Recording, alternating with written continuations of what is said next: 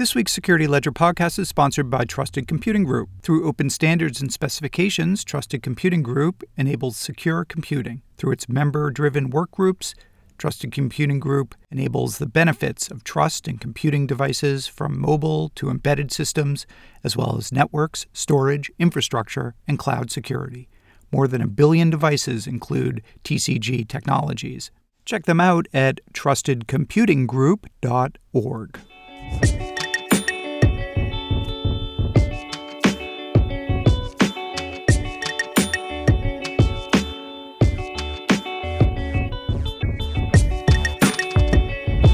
Hello and welcome to the Security Ledger podcast. I'm Paul Roberts, editor-in-chief at the Security Ledger. In this week's episode of the podcast number 208. To be clear, the people that are doing these types of things are not, teenagers sitting in their basements. It's large, well-funded nation states. When we think about cyber threats to the hardware supply chain, we often think about defense contractors making missiles and fighter jets. But these days, hardware supply chain security affects a wide range of companies and organizations, not just technology giants like Intel or cloud computing providers like Amazon and Google, but banks and financial services companies, healthcare firms, consumer electronics makers, and more. Despite media attention to the problem, the awareness of hardware supply chain security is still low within companies. Beyond that, tools and talent to address it are hard to find and expensive. What's a company to do? In this episode of the podcast, we welcome Michael Mattioli into the Security Ledger studio. Michael leads the hardware engineering team at Goldman Sachs, where he's responsible for the design and engineering of that firm's digital experiences and technologies. He's also responsible for the overall strategy and execution of hardware innovation at Goldman Sachs and a recognized expert on it within the broader technology industry. In this interview, Michael and I talk about the growing risk of hardware supply chain attacks and the need for coordination throughout the industry to address the threat that they pose. To start off, I asked Michael to describe the work he does at Goldman Sachs and why a financial services company is employing a hardware security expert. Hey, I'm Michael Mattioli. I'm the principal engineer within hardware engineering at Goldman Sachs. Michael, welcome to the Security Ledger podcast. Thank you for having me. You're on the hardware engineering team at Goldman Sachs, obviously huge financial services firm. Maybe we don't think of them typically as a company that is employing hardware engineers and experts in that area. So I guess talk at a high level about some of the work you do at Goldman Sachs. A lot of the work that I do focuses on the consumer electronics space. So that's something as simple as a keyboard or a mouse, something as complex as digital signage, a display, a PC, a laptop, a tablet. And then lately these days, I have my hand in a variety of different things outside the consumer electronics space. So cloud, data center, and most recently and prominently in security and trustworthy systems. Talk to us a little bit about how you got into the field and your introduction both to cybersecurity generally and particularly looking at hardware cyber threats. I've been at the firm about 5.5, almost 6 years now. So if you asked me in college if I thought I was going to go for a bank as an engineer, I would have told you were nuts. But turns out you can have a fairly successful career in engineering at a bank. So for those of you listening, if you're wondering, I'm living proof of that. So a few years ago, I would say maybe 18, 24 months ago, actually, maybe not that long, I was talking to a few people in the industry about the supply chain, the looming supply chain problem, because Bloomberg had published an article in, I think it was 2018 or so. There were a variety of claims made in that article surrounding hardware implants and chips being snuck into boards from a few well-known major companies. So the scary part was that it is technically possible to do what they had alleged. And what surprised me was no one was talking about how big of a problem it actually is, and no one was trying to solve it. So that kind of got me on the path of, in particular, how do you protect your hardware and how do you ensure trust in your hardware? As the cloud grows and people are transacting on mobile devices, when you think about it, the cloud is just abstraction on top of abstraction on top of abstraction. So the underlying hardware, which all those abstractions, your software, your services are built upon, people stop and remember that there is hardware that are supporting those things. The hardware is the foundation for everything you do in the electronic space. So if the integrity of your hardware is a question, so is everything above it. And then in the mobile space, a lot of not just financial services firms, but everybody now is transacting with people on mobile devices. And when you think about it, They're in the physical possession of somebody whom you've probably never met or seen, distributed all around the world in a variety of different countries where there's various legal jurisdictions. And you say to yourself, how do I know, again, to the hardware foundation piece, how do I know if the transaction I'm doing with that individual is valid? Is it, can I really take its word for it? When we talk about hardware security, I mean, I always imagined, okay, some organizations do this, a Lockheed Martin or a big defense industrial base contractor, they're probably concerned about this for weapon systems and so on. Other nations might do it around highly sensitive projects. But then there's sort of everybody else. So what has been the state of play or state of the art in terms of assessing counterfeit and cyber risk within hardware supply chains? To your point, yes, everybody has thought about it maybe to some degree. So, but the scary part is it doesn't affect consumers. It doesn't just affect large corporations. It also affects governments. And people typically buy things like iPhone chargers, and turns out, sometimes they're counterfeit. And then to your point about government, military, aerospace, you could imagine that it's a pretty big problem if somebody orders a component for a multi-million-dollar fighter jet, and there's, either it's counterfeit, it's been modified, it's been tampered with. So it affects the whole gamut. Now, in the consumer space, maybe the bad actor or the malicious actor isn't targeting John Smith, right? Because I think it's very common for people to say to themselves, like, well, I'm the target because I'm just John Smith, right? What do people want with my information, or what could people possibly want to do to harm me? But the reality is they're not maybe targeting John Smith specifically. Maybe they're targeting you as part of a broader, so they're targeting maybe an entire country, an entire city. They're not targeting just you.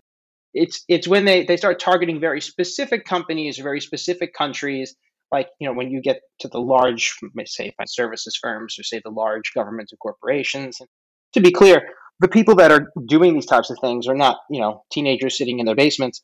It's large, well-funded nation states that potentially could be doing these types of things. So it's not uncommon, or it's not outside of the realm of possibility, I would say. Like, let's say someone was shipping a large number of servers to someone's data center, and the UPS label said to Amazon or to, XYZ financial services firm. And, someone paid the UPS guy to open the box and do something to each one. And it's not exactly too hard to do that. So I think that the interesting part is, yeah, people have maybe talked about it or realized, yeah, sure, it's real, but has anyone done anything about it? And then that's, back in October of 2020, a few months ago, myself and a few people from Intel wrote a white paper trying to raise some awareness about this problem. And then we actually ended up partnering with a bunch of other OEMs and ODMs and IHVs.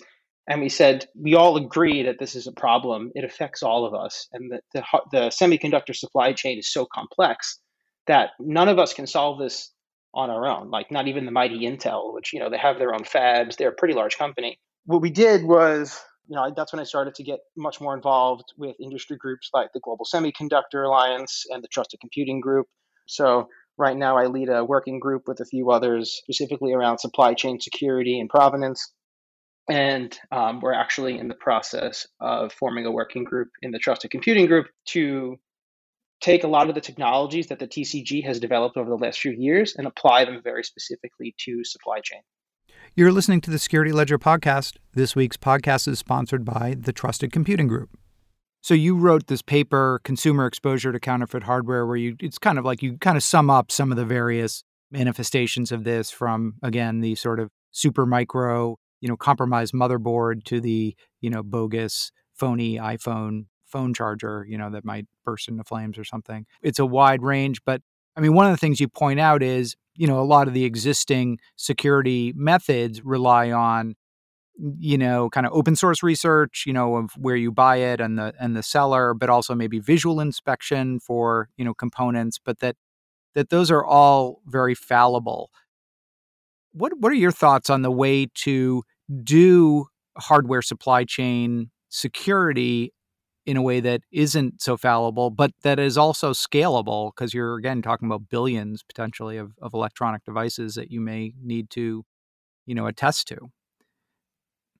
That right there is the $1 million question, Yeah. or dare I say the $1 trillion Trillion-dollar question. question, right? Yeah. So that's actually the problem, is the only way to detect it. And the reason I wrote that paper was, like I said earlier, I was trying to make people aware that this affects consumers, this affects large corporations, this affects governments, it affects everybody. Like, the notion that it's only a small segment of the population or like a niche thing is just not true. But I think that, what I was trying to highlight there was the tools and methods we have to tell if something's counterfeit and verified, they're very primitive. Like, the first sign is the label misaligned, or is the color yellow it should be, or like very primitive things. And then once you see something's off, sure, then you dig deeper.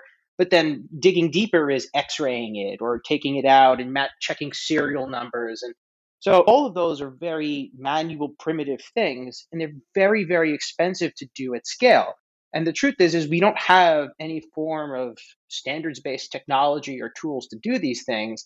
There are, like, academic methods and research being done to validate that semiconductors or entire platforms are genuine, but none of them have been adopted in practice. And I think that's largely because this just hasn't gotten enough attention, and not just because it hasn't gotten enough attention. No one player in the supply chain has end-to-end control. So let's say, like, XYZ fab, right? Like, there's Global Foundries, there's Samsung, there's TSMC. Let's say they did something to try to fix this. Okay, great. But now everybody else in that chain has to play along, if you will, so that security model that you've had from the beginning carries throughout. And I think that's really the bigger problem, is nobody does this end to end. And so that's why we're trying to partner with the TCG and the GSA, because out of those players, even though they're, again, segmented, they all have some sort of affiliation with those two industry groups. And the goal here is, how do we get everybody aligned? Grandma deserves to know that her iPhone is genuine the same way some large corporation deserves to know that their $30,000 server is genuine. So I would say that there must be a QR code you could scan, or an NFC, something you can scan when you get your device, and you can drill down and get very specific details, like who shipped it, where it came from, date of manufacturer, serial number, firmware. You can validate a whole bunch of things. You can get as nerdy as you want. However, I think there should be a very simple green or red, like, a circle, a checkbox, or an X or something like that. Almost like, not too dissimilar to, I'm sure you've been paying attention to the whole vaccine distribution thing lately. In the cold chain, as they distribute it, they put a little sticker on the box. And if that sticker turns a certain color, that means at some point throughout its distribution, it either fell below a certain temperature or something happened to it where the vaccine is no longer valid. So something not too dissimilar from that at a very, very high level, I think, is something we need to get to. Interesting. So you also wrote, you've pointed to actually consumer gaming consoles like Xbox and PlayStation 1 and Nintendo as kind of exemplars of secure devices that have created a pretty effective ecosystem that is very resilient to compromise and attack. Talk about that and sort of what lessons maybe the rest of the electronics world can learn from game makers who are obviously particularly concerned about piracy, like game piracy. That's kind of their motivating concern. The whole business model behind the video game industry is selling you games. Like, when Microsoft or Sony sell you the Xbox or the PlayStation, they're selling that console. They're either breaking even or, for the most part, selling it at a loss, because they know they're going to make the money back when they sell you games. And so there are two motivations that I, as a gamer, have. One is, piracy, so that I can play games for free, right? There's a financial benefit there. And then the other one is to cheat, so that I can get an unfair advantage over other players. So how do Microsoft and Sony protect their business model? And because the console is physically in their possession, right? That console has to withstand a variety of different supply chain attacks, because it also goes through the same supply chain as a PC or a laptop. But it's not like a corporation where that desktop or that laptop sits in a company office behind a firewall or whatever. It's sitting in someone's home. Someone can do all sorts of crazy things to it so that they can try to, quote unquote, hack it. So they have to design it to be remarkably resilient against physical attacks. And they've been very, very successful. I mean, when's the last time you heard of any public vulnerabilities around, the PlayStation or the Xbox? It's rare. The reason why people, I think, discount video game consoles is, at first glance, people go, oh, well, it's a video game console. Well, of course, all it does is play games. But very few people that, like, for example, the Xbox actually runs Windows. Hmm. So if you think about it, take that, $60 video game, right? Because that's really what Microsoft is trying to protect. Take that $60 video game and replace it with very sensitive company information. And it's the same idea. It's everybody wants a device that's high performance, high security, cost effective, but they keep their data secure regardless of who has physical possession of it. Are we seeing any interest in that as a potential business model, do you think? It's not a technical problem. It's more of a like, if you said to me, like, is the Xbox going to start popping up in different offices around the Yeah. globe? I would say it's more of a business model problem than it is a technical Yeah. problem. But it is interesting.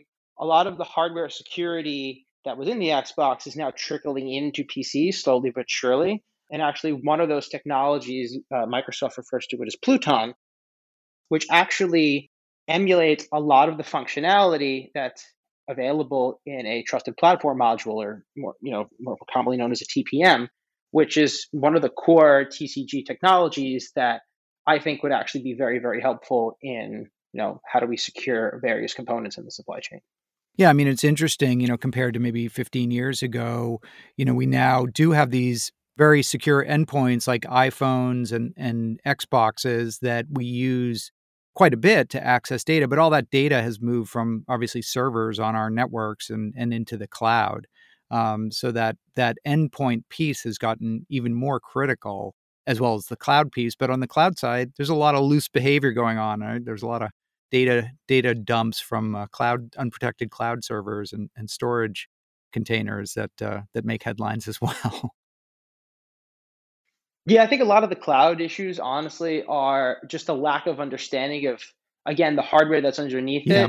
it. It's, small anecdotal story. A couple years ago, we had a new group of interns, and they were, fresh out of college. Some of them were still in college, and they sit down, and we showed them that Outlook is where they open their email, and they all looked at us like we were puzzled, and they'd never seen Outlook before, right? And then it hit me that, like, we finally crossed the threshold where people have gone their entire academic careers and have never touched things like Outlook. They only know Gmail. Yeah.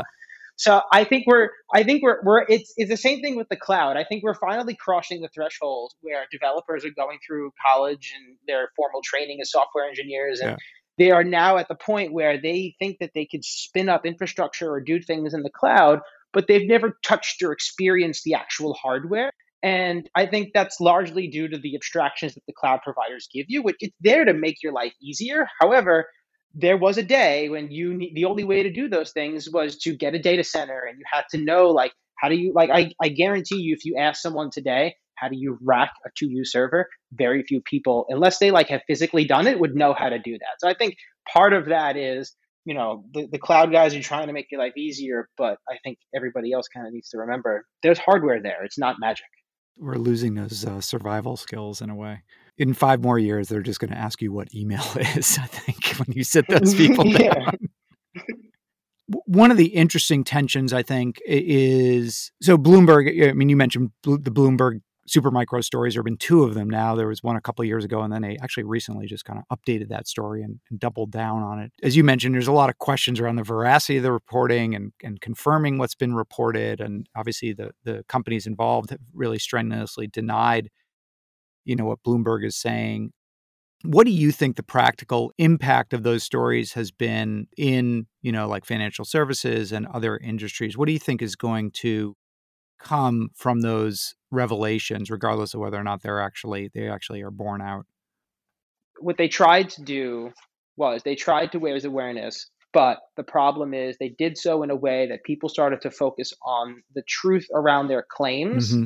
Like, they were very, to your point, adamant that what they claimed did happen. Mm. And they tried, I think, to make this like a scandal type thing, when I think they really should have raised awareness. And I think what the reason why the initiative that we tried to start, no, that tried, like I mentioned earlier, I tried to start with Intel back in October. I think the reason why, thankfully, that's gaining traction is because rather than focus on the OMG, this may or may not have had happened, we're focusing on the this is a problem, Yeah. and everybody involved, from the end user, consumer, government, enterprise, all the way back to the fabs, the foundries, and the semiconductor designers, have significant interest and stand to benefit financially from doing this. So I think we're not to say that Bloomberg focused on the bad, but I feel like we're taking a different perspective, and I think that's kind of helping us gain traction, not just in the GSA but also in the TCG. So what should people look for from your group? Look out. I can't say too much, but I will say that we are working on proof of concepts for some of these technologies that we're hoping to roll out sometime before the end of this year. We are also, like I mentioned earlier, in the process of formalizing that working group in the TCG, which should include a lot of large tech companies, which many of you have probably heard of.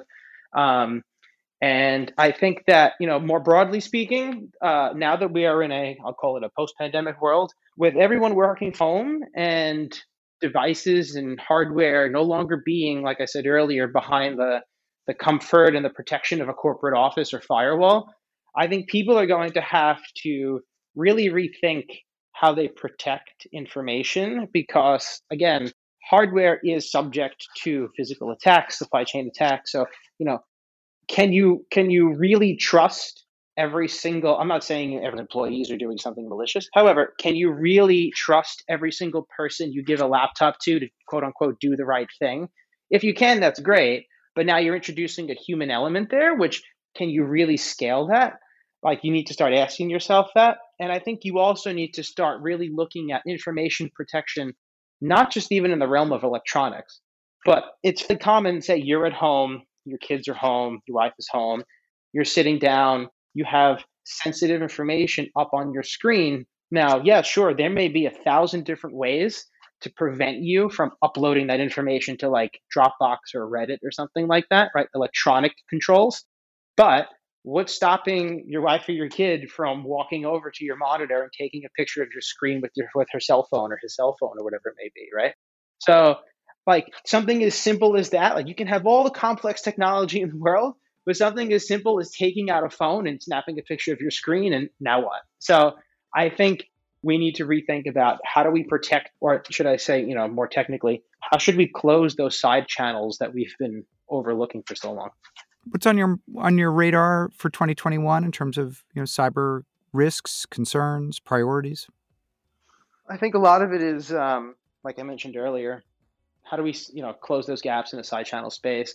I think that there's going to be a lot more research done in the semiconductor space. As you probably heard in the news lately, there's a whole semiconductor shortage that affects everything from PCs to cars now. I think that that's very telling in a lot of ways. There's a whole geopolitical thing going on around there. Like, the current administration, I think, signed an executive order to go do it, like an audit or an investigation on the current semiconductor chain. So will we see state-of-the-art semiconductor manufacturing return to the United States? It'd be very interesting if it does. But there's a whole bunch of things going on there, like in the IP space and counterfeiting, just that I think we need to pay attention to. Michael Mattioli, thank you so much for coming on and speaking to us on the Security Ledger podcast. It's been great talking to you. It's been great talking to you too. Thank you for having me. This week's edition of the Security Ledger podcast was sponsored by the Trusted Computing Group. Through open standards and specifications, Trusted Computing Group enables secure computing. Through its member-driven work groups, Trusted Computing Group enables the benefits of trust in computing devices from mobile to embedded systems, as well as networks, storage, infrastructure, and cloud security. More than 1 billion devices include TCG technologies. Check them out at trustedcomputinggroup.org.